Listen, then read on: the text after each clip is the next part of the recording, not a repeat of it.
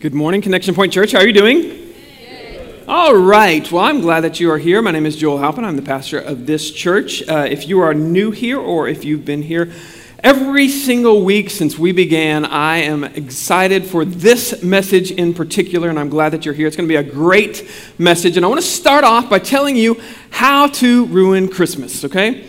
And some of you might need some help with this. Some of you might not need some help with this. But when I was in high school, I figured out the best way to ruin Christmas. You see, for weeks and months leading up to Christmas in high school, I only wanted one thing for Christmas, and I was very clear. Every single Christmas list that I made had one item on it, and I would always have people come and say, "Are you sure you want this one item?" Because, there are a lot of people that want to give you gifts, and my parents said, "What about something else?" And the one item was a computer.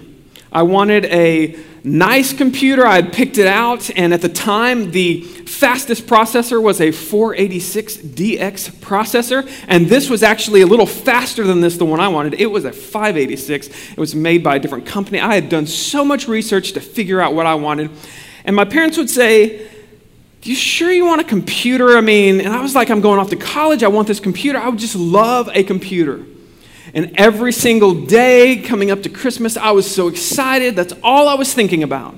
I was just so excited. I was envisioning the moment I would open up this gift on Christmas. Would it be one of those that's already under the tree and I just didn't know it? Would it be something that Santa left just out unwrapped, which he did at my house? He doesn't always do that for some people, but at my house he would do that.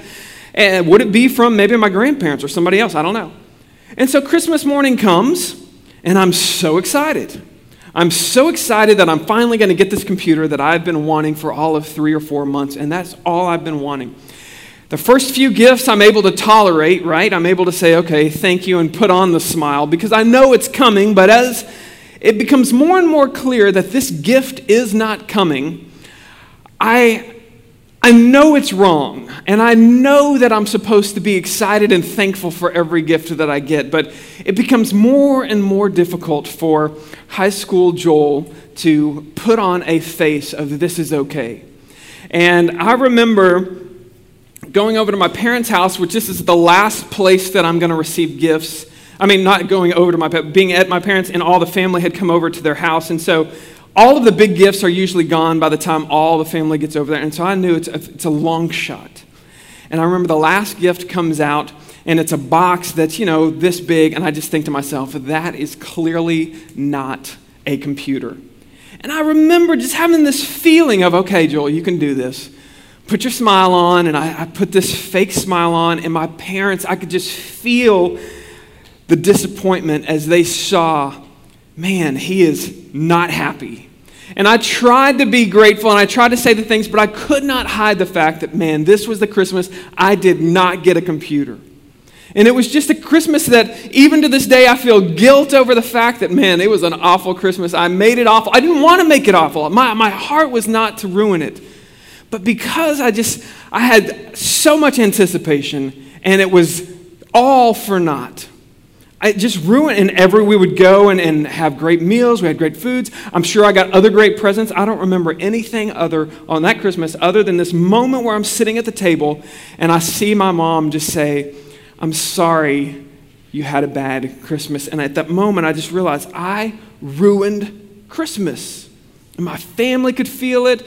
My parents, I know, could feel it. And I was trying to be happy, but I couldn't. And this is what I realized, is that being so future-focused, being so focused on this one moment of what's going to happen and how much excitement and happiness that was going to bring me, being so future-focused caused me to miss all of the other presents that I was given on that day and the excitement of Christmas that I had experienced every year from before that year. I messed up Christmas simply because I lived so much in the future. There are so many of us that are so future-focused that we miss the presence of God in the present. Now, if you've grown up in church, you may have had this moment where you realize, "You know what? I don't know if I could go into church. Most people coming into a church for the first time or understanding the gospel for the first time, you hear this message that God loves you even if you've sinned, and no matter what you've experienced in your past, God wants to heal your past. And last week we talked about God can heal your past. And it's an exciting thing for if you've never experienced the forgiveness of God. That you go in, maybe it's at a church service, maybe it's just you and God, and you have this experience where you realize God sees you as a child. He loves you. Even if you've had a past that most people would say God would never look at me, when you begin to see God has forgiven my past, I can experience His presence at any time. But if you grow up in church, you kind of, that memory kind of fades. You kind of begin to forget what it was like to be forgiven of your past, because your past, you hear it so often, my past was forgiven. And you begin to settle into this experience that when you sing songs at Christmas about joy to the world, or about, the presence of God and happiness of God coming to earth, and you begin to look around and say, you know what? I don't really feel as if I am filled with joy. In fact, there are some of you right now that if I were to say, hey, how many of you are filled with so much joy this Christmas season? And you'd say, you know what? I'm not quite there yet. See, if you've been in the church for a while, or if you've been a Christian for a while, we begin to move past our past, but we don't stop at the present. We go into the future, and we begin to worry about things, so much so that we miss what God is doing right now. I want you to just take a moment and think about how many of you right now, if you were to say, you know what, there's something this week, there's something coming in the next month that's got me so concerned that I can't wait till I get past that moment. Or maybe you're like me, and I don't live with a negative view of the future. I'm a positive guy, but I get so future focused, I can't wait till tomorrow, I can't wait till the next day, I can't wait till the next day, that I'll begin to live in the future, and I'll miss what God is doing in the now, in the present. So today, that's what we're going to talk about. We're going to talk about God not making us have a better future and this hope of a better future. I want to talk about how God can save you from your future.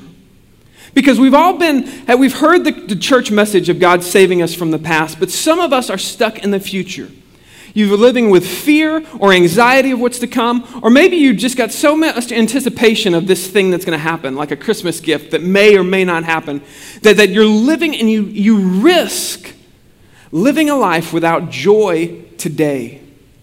Maybe you have a family member, a spouse, or a child, and you can see they're not living every day in joy, despite the fact that they come to church, that you know they have a relationship with God, but for something seems to be missing. There's not this joy that comes with knowing that the Creator of the world has come to meet you. So today I want to look at the Christmas story, and I want us to look at this perspective of what happens when we get stuck in the future. We're going to be in Matthew chapter 2. And as I do every Christmas, one of my favorite things to do in Christmas is to ruin your manger scene, okay? So as we go through the Christmas story, I always like to point out the fact that historically a lot of us are, if you actually read the Bible, our manger scenes are way off, okay? Now, Matthew chapter 2 starts off this. It says, "Now after Jesus was born in Bethlehem of Judea, in the days of Herod the king, behold, the wise men from the east came to Jerusalem." So let's set the scene, okay? The wise men are coming from the east, which probably from at least Iran, maybe further than that, we don't know. But, and I go over this every year. How many wise men were there? We have no idea. There were 3 gifts. You don't know how many wise men there are. My guess is there were a lot of wise men, okay? And these wise men could have been kings. They were probably very rich. They were well connected. And they're coming from the east. They are coming in caravans, probably, with camels and all these things. But there are more than 3, okay? Now, just another little reminder is, and we'll get there in just a second, but it says that the wise men saw the star. So, did the shepherds see the star? No, the star was not for the shepherds. The star was for the wise men. But when you think about your manger scene, let's just get this right. Okay, the wise men come about a year or 2 after Christ is born. Okay, they did not come the night of Christ's birth. We're going to see, and if you read the story, the wise men come to the house. You'll see that they come to the house. Jesus was not born in a house, okay? He was born in, there's some conjecture, but he was most likely born not in the house that the wise men come to, okay? So about a year or so has passed by the time the wise men actually come. We know this because Herod actually puts out a hit on all of the kids of Bethlehem, and this happens he chooses all of the kids 2 years and under, meaning he knows that this has happened in the last 2 years. It wasn't every kid born in the last 3 days, okay? So, your manger scene, so let's get them correct. If you have a star on your manger scene, okay, spray paint over that star, okay, or break it off, snap it off, okay, and put it in the other room with the 3 wise men that come with them, because they're still a year or two away from getting to the manger scene. So, if you want to have an accurate manger scene, that's what it looks like, okay? They're following a star that's way far away, okay? How many of y'all actually going to know one? Okay. I'm just saying, if you want to be historically accurate, that's how we would do it. So, they're coming, and they come to a place called, in Jerusalem. Actually, this is something that's very interesting to me because in January, I got to go to Israel with John Williams, and we went to a place that I had never heard of. It was called the Herodium. I want to show you a picture of it, okay? This is a picture from far away of the Herodium, and that mountain there is not a mountain. Whenever I look at this picture, I always think of Obi-Wan Kenobi saying, "That's no moon," okay? That's no mountain, okay? This is actually a fortress made by Herod the Great, okay? Now, there are several Herods in the Bible. The Bible, or the Herod that we're talking about now, is the first of them, Herod the Great, Herod the King. And he makes this building that is a fortress, and then he surrounds it by dirt so that it becomes a mountain. In fact, we went up into this, and you can see the next picture is us. It's not us, but it's inside. This is taken down. Inside, he has this fortress. In fact, that tower was at one point 2 stories higher than the mountain. And it's fascinating. There is swimming pools down that he could go swim in. There is a synagogue in this mountain. There are tunnels all throughout this mountain. It is fascinating that he built this palace.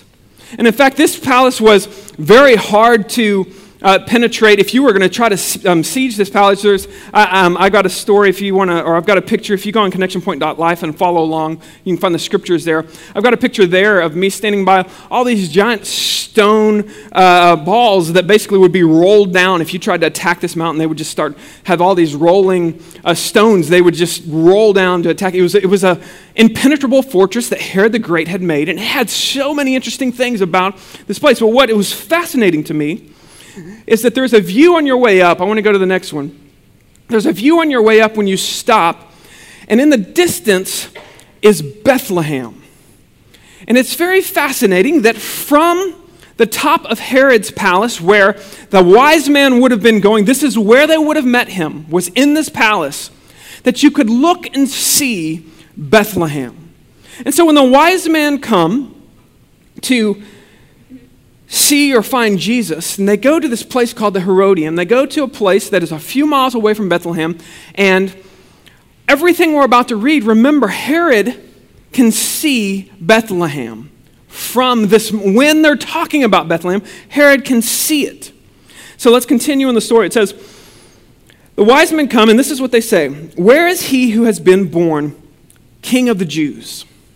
Now, that seems like an innocuous thing to say, but understand, if you ask Herod the Great, who is king of the Jews, Herod the Great would answer, "That would be me. I'm king of the Jews." In fact, his entire territory of Jerusalem was filled with Jews. That's pretty much Jewish people were who he was in charge of. He had converted to Judaism just so he could have their respect. And so, when you come to Herod, these people must have been well connected. Because if you or I would have gone to Herod and say, "Hey, we heard there's a new king of the Jews," Herod would have probably had you executed on the spot. And so, these guys, there probably were a lot of them. They probably came with some soldiers as well. They probably came in good faith, but understand, we're talking, I think, at least dozens and dozens of people coming in this caravan, not just 3 guys coming with a backpack of, some presents. Now, when they come to him and say this would immediately, if you were king trying to control your territory, this question would have put you on edge.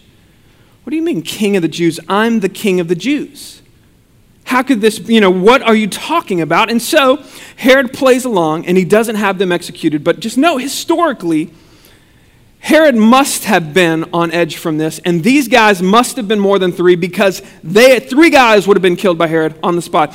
Herod was known for this. His temperament, by the way, is one that would kill. He had his wife killed when he thought she had cheated on him. He went on vacation, comes back, and he's like, you seem happy, and I've been on vacation. Why would you be so happy if I hadn't been with you? Obviously, you cheat on me, and he has her killed. And then he goes to his mother-in-law, because now that he doesn't have that wife anymore, what do you need a mother-in-law for, right? He gets rid of his mother-in-law. He executes his mother-in-law. Don't say amen to that. Now, as you go through this story, so then Jesus and all this happens, but later on what's going to happen with Herod is he's actually going to execute three of his very own sons, because he thinks they're going to try to take over his throne, that they're going to try to take over, take him from power. And so understand, looking into the mind of Herod, now Herod did a lot of things. He was called Herod the Great by a lot of his followers. He built a lot of great buildings, including, you just saw what he did at the Herodium for himself. He built a lot of things. A lot of people liked him, but his temperament was one that if you crossed him, you would be in trouble. So there must have been a lot of wise men, and they came knowing that this is a dangerous thing. This is a dangerous situation to go to Herod and ask for the king of the Jews. Where is he who has been born king of the Jews? For we saw his star when it rose, and we have come to worship him. Now, when Herod the king heard this, he was troubled, and all of Jerusalem with him. And I just want to stop for a second on this. And I want to begin to take us into the mind of these people in the story. First of all, Herod was troubled. We know why he was troubled. Because he's just learned that somebody else, king of the Jews, is threatening to take his spot. It's a child. But all of Jerusalem with him, and this is probably a little bit of semantics, and when anytime you say all the people, it's probably not all the people, right? But anytime you have a guy like Herod who gets troubled, and he's your ruler, without a doubt, you're going to be a little troubled as well.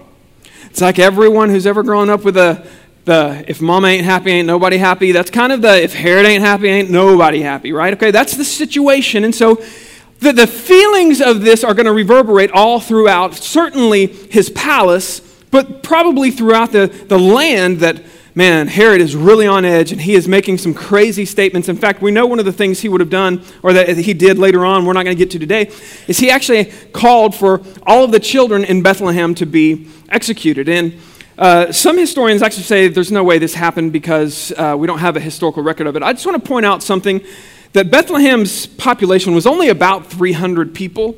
And so if you think about a church of 300, when you think about how many 2-year-olds and under would be in that, we're probably not talking thousands of children that he executed trying to hunt down Jesus. He most likely went after a few, though. We're probably a dozen or so that he would have been in Bethlehem.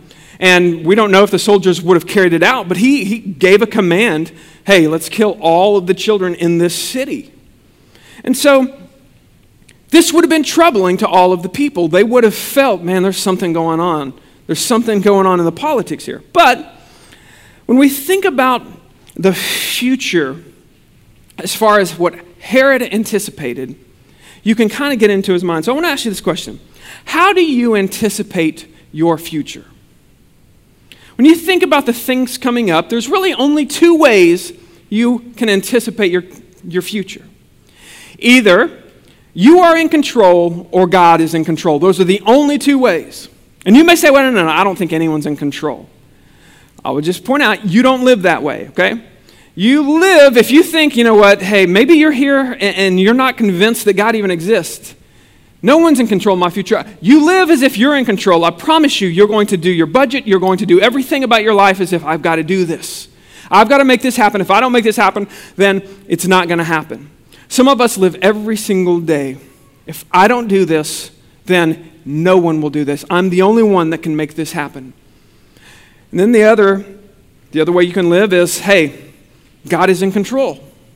When we think of Herod, he definitely has a mindset of, if I don't do this, I'm the only one in control. And we see this mindset throughout. Now, he converted to Judaism, but he did this for political reasons. We know he did not follow all of the Jewish laws. He followed the ones that were convenient for him, but there were others that he had no problem breaking, like killing kids, okay? Now, when we think about Herod's mentality, most of us, when you hear a Christmas story, you always put yourself, you know what, I would be like the wise man. If I was in the story, I would be the good guy, right? But I just want to challenge us of how many of us, when we really think about the way we live our life, do we live our life with anticipation of God being in control of our future? Or do we live our life as if, you know what, I am the only one who can control my future? I would say most of us live as if we are the only ones in control of our future, and this causes a lot of uncertainty. It causes a lot of fear. A couple of days ago, my son, Elliot, who's 10 years old, was having a grand old time. He was playing with dominoes, and he was building, he wasn't, throwing bones. He was making chains of dominoes that he would knock down. You understand this, right? He's 10. So anyway, as he's making this, I go over and he's stacking books. He's doing what I did as a kid. He's making this long chain. And now, life is full of tornadoes, right? Now, in our house, our tornado is 5 years old, okay? And she walks around indiscriminately at any point, okay? And our little tiny tornado hears Elliot playing with dominoes, and she can't resist, and I hear the fear in his voice.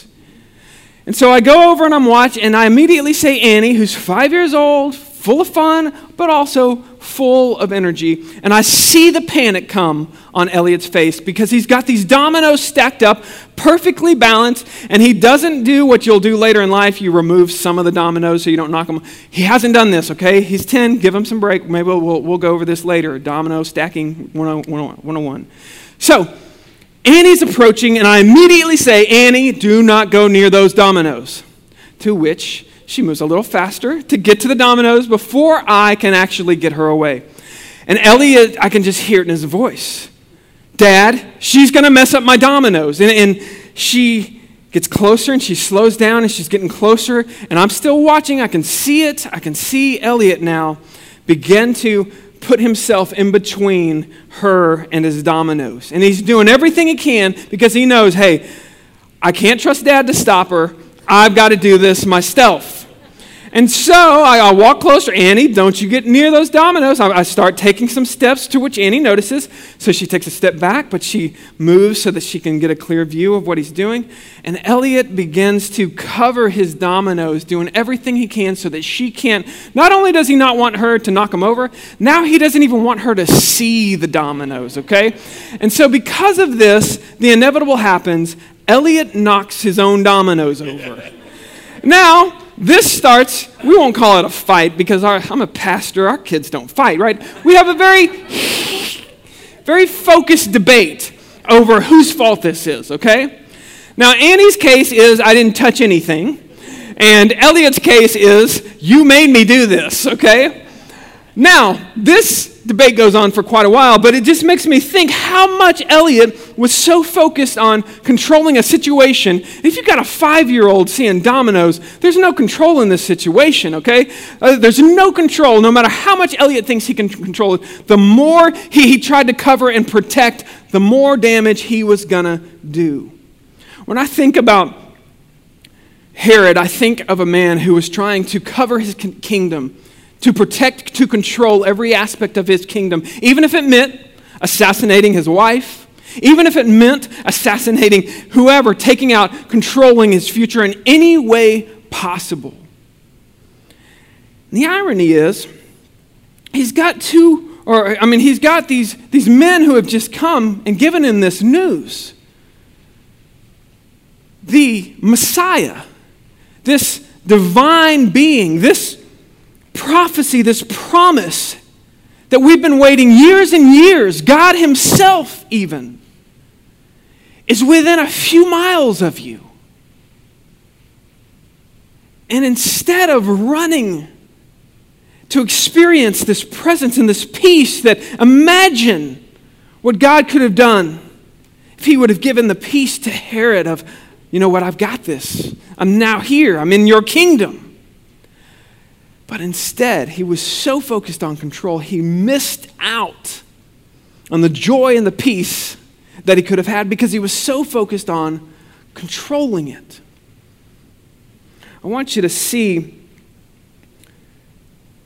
the mindset of the wise men. It says, when Herod was troubled with all Jerusalem, he assembled the chief priests and the scribes and all the people. He inquired of them, where is the Christ to be born? And they said, in Bethlehem of Judea, so it is written of the prophet, and you, O Bethlehem, in the land of Judah, are by no means least among the rulers of Judah. From you shall come a ruler who will shepherd my people. Then Herod summoned the wise men secretly, and he ascertained what time the star had appeared to them. And he sent them, and they probably said a year ago or however long that caused them to go. Go search diligently for the child, and when you have found him, bring me word so that I too may come and worship him. And he has this opportunity. Now his motives are not sincere, but he has this opportunity because he's got these wise men who have a different perspective of the future. They're willing to go into probably the most uncertain place they could have gone. They had a comfortable life. They were rich. They had people that could protect them. They were probably well connected. They might have even known Augustus himself because for some reason Herod doesn't put a hit on him. So Herod obviously had some reason where he's like, I can't just take out this situation. It would not be a good decision. And he sees these men that are not concerned with their wealth or their riches or anything. They just want to be in the presence of this child, and they want to know what it's going to be like. And as he sends them off, he's so close to having the presence of God himself 3 miles away. He can see it. As they're saying, it's probably in Bethlehem, he probably at least walks outside and says, right there, this whole time, there's been a child who's king of the Jews, sent from God, the Son of God. Now I want you to see what happens to the wise men. It says, after listening to the king, they went on their way, and behold, the star that they had seen when they rose went out before them until it came to rest over the place where the child was. And when they saw the star, they rejoiced exceedingly with great joy. And they too haven't met Jesus yet. They haven't been in. But their view of the future is one that's marked not with troubling fear, as we saw with Herod. Not with one of how am I going to control this situation? What's going to happen if God actually comes here? He might mess up my plans. Instead, they had this thought, you know what? We're going to follow God wherever he takes us. And we know when we get there, it's an overwhelming sense of joy for these men. There's not a fear, even though they entered into a situation that most of us would say, you know what, I'm never going close to there. God doesn't control my future that much. These men said, I'm going to go find the presence of God wherever it is. And as they go, they get to the door, and I just think of this time where they're going to knock on the door, and they're going to open the door, and they're going to see Jesus in front of them. This child that not only have they heard these prophecies probably from Babylon and beyond, but they've also seen a star that, think about this, it appeared to them 2 years ago or a year ago and made them get up and gather together all these details. I'm not much of a detail guy, if you didn't know, but just the idea of how are we going to put together a caravan that's going to allow us to go on a journey that's going to take quite a while. It's going to feed not just us, but all of our caravan. It's going to make sure that we're protected, because the easiest way to get rich is to rob a caravan that is unprotected. How are we going to, all these logistics of how are we going to get there? And when we get before Herod, what are we going to do if Herod goes this way or if Herod does this? How are we going to think through all this? So all these details, they had to think about their future. They had to at least kind of be concerned of. And they get all these details. And now they've gotten to this moment where we're here. They knock on the door, and it says, and going into the house, they saw the child with Mary and with his mother, and they fell down and they worshiped him. And then opening their treasures, they offered him gifts of gold, frankincense, and myrrh. They have this moment where all I want out of life, I'm already rich, I'm already blessed, I'm already this, I want to be in the presence of God. And this brings them a joy that apparently their money did not bring them. Apparently, their situation in which they were living in comfort did not bring them, but they're filled with joy when they enter into this room. What I want you to see, though, is what happens next. This is what I love about this, because when I think about how I live my life, I will tell you I live my life concerned about the future, not in a bad way. In fact, part of me a while back was kind of like Herod. In fact, I will tell you, this morning was much different than when we started the church. The first day that we ever started this church, it was 10 years ago, almost 10 years ago. I want to just tell you, I was doing everything, and all I was thinking about was that day. And I had helped set up the kids area. I had the night before, I had laid out everything in our truck. I knew in my mind where everything was going to go. And we got to the first day of our church. It was in a school, kind of like this one. And when we got there, everyone looked at me, Joel, what's got to be done? And I started telling you, go here, go here, go here, go here. And one of the things, and this is, you're going to find it funny. It's not as funny to me, and it certainly wasn't in the moment, but the night before, as I'm putting all this stuff in the truck, I had this thought, I haven't actually planned the service yet. And in fact, I haven't, and we're less than 12 hours away from our first service ever, and I haven't actually written the sermon yet. In fact, I haven't even thought about the sermon yet because I was so focused on the details that I didn't think the one thing really that only I can do, I've got it. And so my first sermon, I had a guy there that was there to evaluate. It was another pastor just to help me out, and he said, that was the worst sermon I ever heard. That's the feedback he gave me afterwards. He said, the job of a pastor is not to hit a grand slam every week, he told me. He said, but you got to at least hit singles. And maybe if we're lucky, that was a foul ball. That's what he told me. I will tell you, this morning I got up. And I did not think about setup. I did not think about anything. In fact, the only thing I knew I had to do was come with a word for you. And one of the things I've learned is if I try to control everything in this church will be worse for the wearer. And so I've tried to be better about I can't live with all the details that I can't control or that I don't need to control. And so now when I think about my only job, it's bringing the word. This is a good example of this. 2 years ago, I was approaching my 18th wedding anniversary. And on the week of our wedding anniversary, I made the decision, let's go out to dinner. I'm going to take you out to dinner. We went to one of our favorite restaurants. We had a great meal.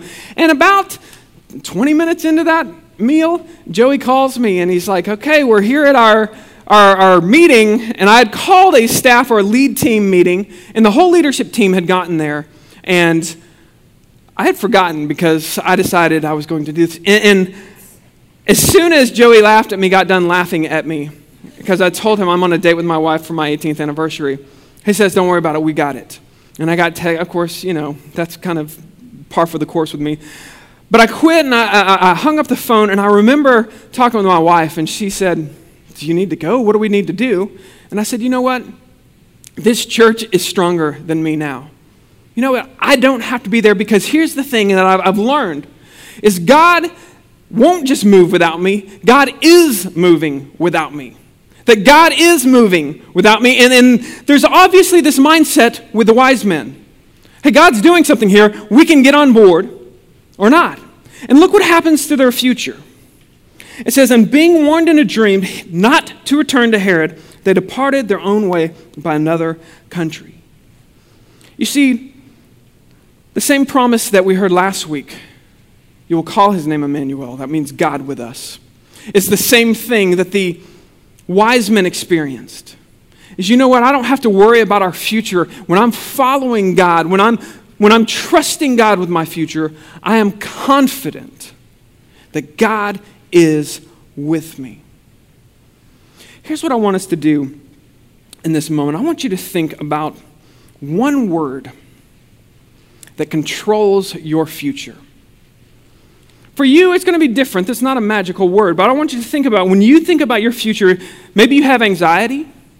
Maybe it's your job causes you this anxiety of, I'm not in control of this, and you can't enjoy right now. You're missing out on joy right now because of something that may or may not happen in the future. Maybe it's your kids. Maybe it's another relationship.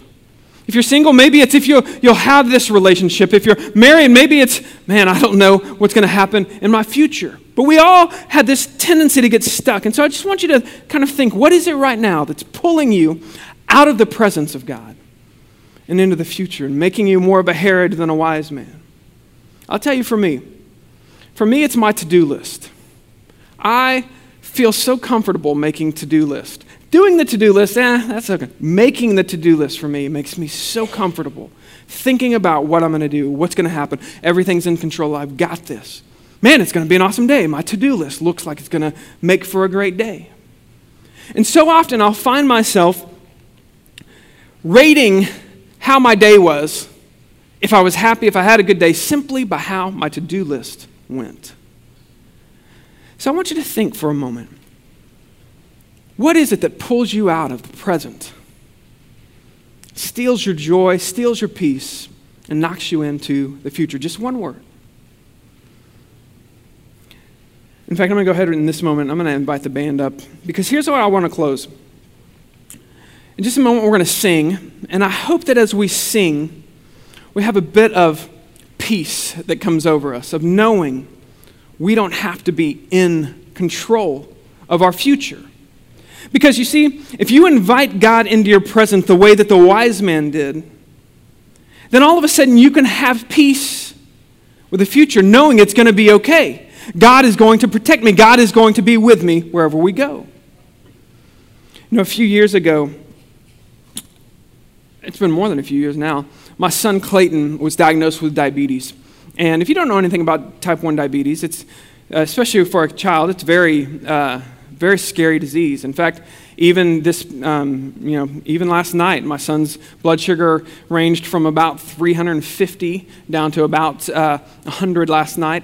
And some days in the last few weeks, it's gone down to 35, which is borderline. I mean, that's a scary situation. And there's a chance you don't wake up when you go that low. And when he was diagnosed with this, they'd take you to a class and they'd basically give you all these formulas. Hey, if this happens, you do this. If this happens, you do this. And you're still trying to process the fact that your son almost died. You're still trying to process the fact that life has just become a math equation. And it's a math equation with about 100 variables, and you know 3 of them. And so you're always trying to figure out, is it this? Is it this? Maybe he's this or this. And in the back of my mind, I started thinking as we got through this, you know what? Clayton and I have raised $6,000 to go to Peru. And I started thinking to myself, how am I going to take a child to a foreign country who's not known, especially up on the top of Machu Picchu or some of the places we go, not known for their health care, and I have no idea what I'm doing in the first place? How am I going to take him out of the, a 20-minute window to get him to an emergency room? And as I think back on it, what's incredible about this is my brother, who at one point swore to me he would never go out of the country. In fact, he had this statement. He would say, why would I leave the country? Everything I need is in this country. But God had done something interesting many months before this. He had said, hey, I'm going to go on this mission trip. He said, I don't want to go on this mission trip. I don't want to leave the country. I'm going on this mission trip. The fascinating thing, though, is my brother also has a son who had had diabetes for 8 years. And to him, these calculations were not overwhelming. It was just what happened. It's just every day for him. He could make these calculations. He could look at something and tell you this is how many carbs are in that. And so I went on this trip knowing I have no idea if my son's blood sugar is going to go high or low. The only thing I know is that my brother's going to be next door. And when I can't figure it out, he is going to be there, and I will wake him up. I will make sure that he is there. And so I scheduled him to be with me at every point. And you know what? A couple of times, in fact, on Machu Picchu, I got this picture of us having to give Clayton insulin, actually sugar, because his blood sugar had gone low, and he's sitting up in this beautiful setting. And my brother is right there with us, telling us exactly what we need to do. I just want to remind us, when we really think about your future, and maybe it seems overwhelming, if you only think about your future, you miss the present that God has given us at Christmas. He is with you. His presence is with you no matter what you go through. And he's better than just having your brother with you. It's the presence of God who created you. This is what Jesus said after he died on a cross for you, after he rose from the grave. He looked at his disciples, the risen Christ, and he made this promise. He said, "Behold, I am with you always, even to the end of the age." I'm with you right now, and no matter what happens to you tomorrow and the next day and the next day, I will be with you. My hope is whenever you think about that word this week, maybe it's your job, maybe it's your kids that causes you worry, or maybe it's just just the anticipation of Christmas, like I'll be happy then. When I get this, I'll be happy. I want you to think about that one statement. It's the first thing that the angel says over Jesus. He'll call him Emmanuel, God is with us. And the last thing Jesus says, "Behold, I am with you always." And when you get overwhelmed, when you think, you know what, I can't handle tomorrow, I want you to think about the present of God. When you invite Christ into your life in the present, you will have peace in your future. Let's pray. Lord, I thank you so much that not only do you save us from our past, you save us from our future. There are some of us who today just need to be reminded that you have forgiven us of our past. You died on a cross as a sacrifice for whatever sins we have committed. But you rose from the grave and gave us a promise that just like you did, we will walk in new life. And when we walk in this new life, it's not that we're better, it's that we are in the presence of God. So Lord, as we get trapped in this anxiety of what's going to happen next, or maybe the uncertainty of knowing, hey, I'm not in control of tomorrow, what's going to happen? Maybe I didn't put all the pieces together. I pray that you'll just remind us and put this promise in our minds. He is with us. He is with me. You are with us. And Lord, when we sing, when we think about, when we praise your name, we don't do it in the hope that you'll be with us. We do it as a result of a promise you fulfilled. You are with us. And that is why we pray. That is why we rejoice. It's in your name. Amen.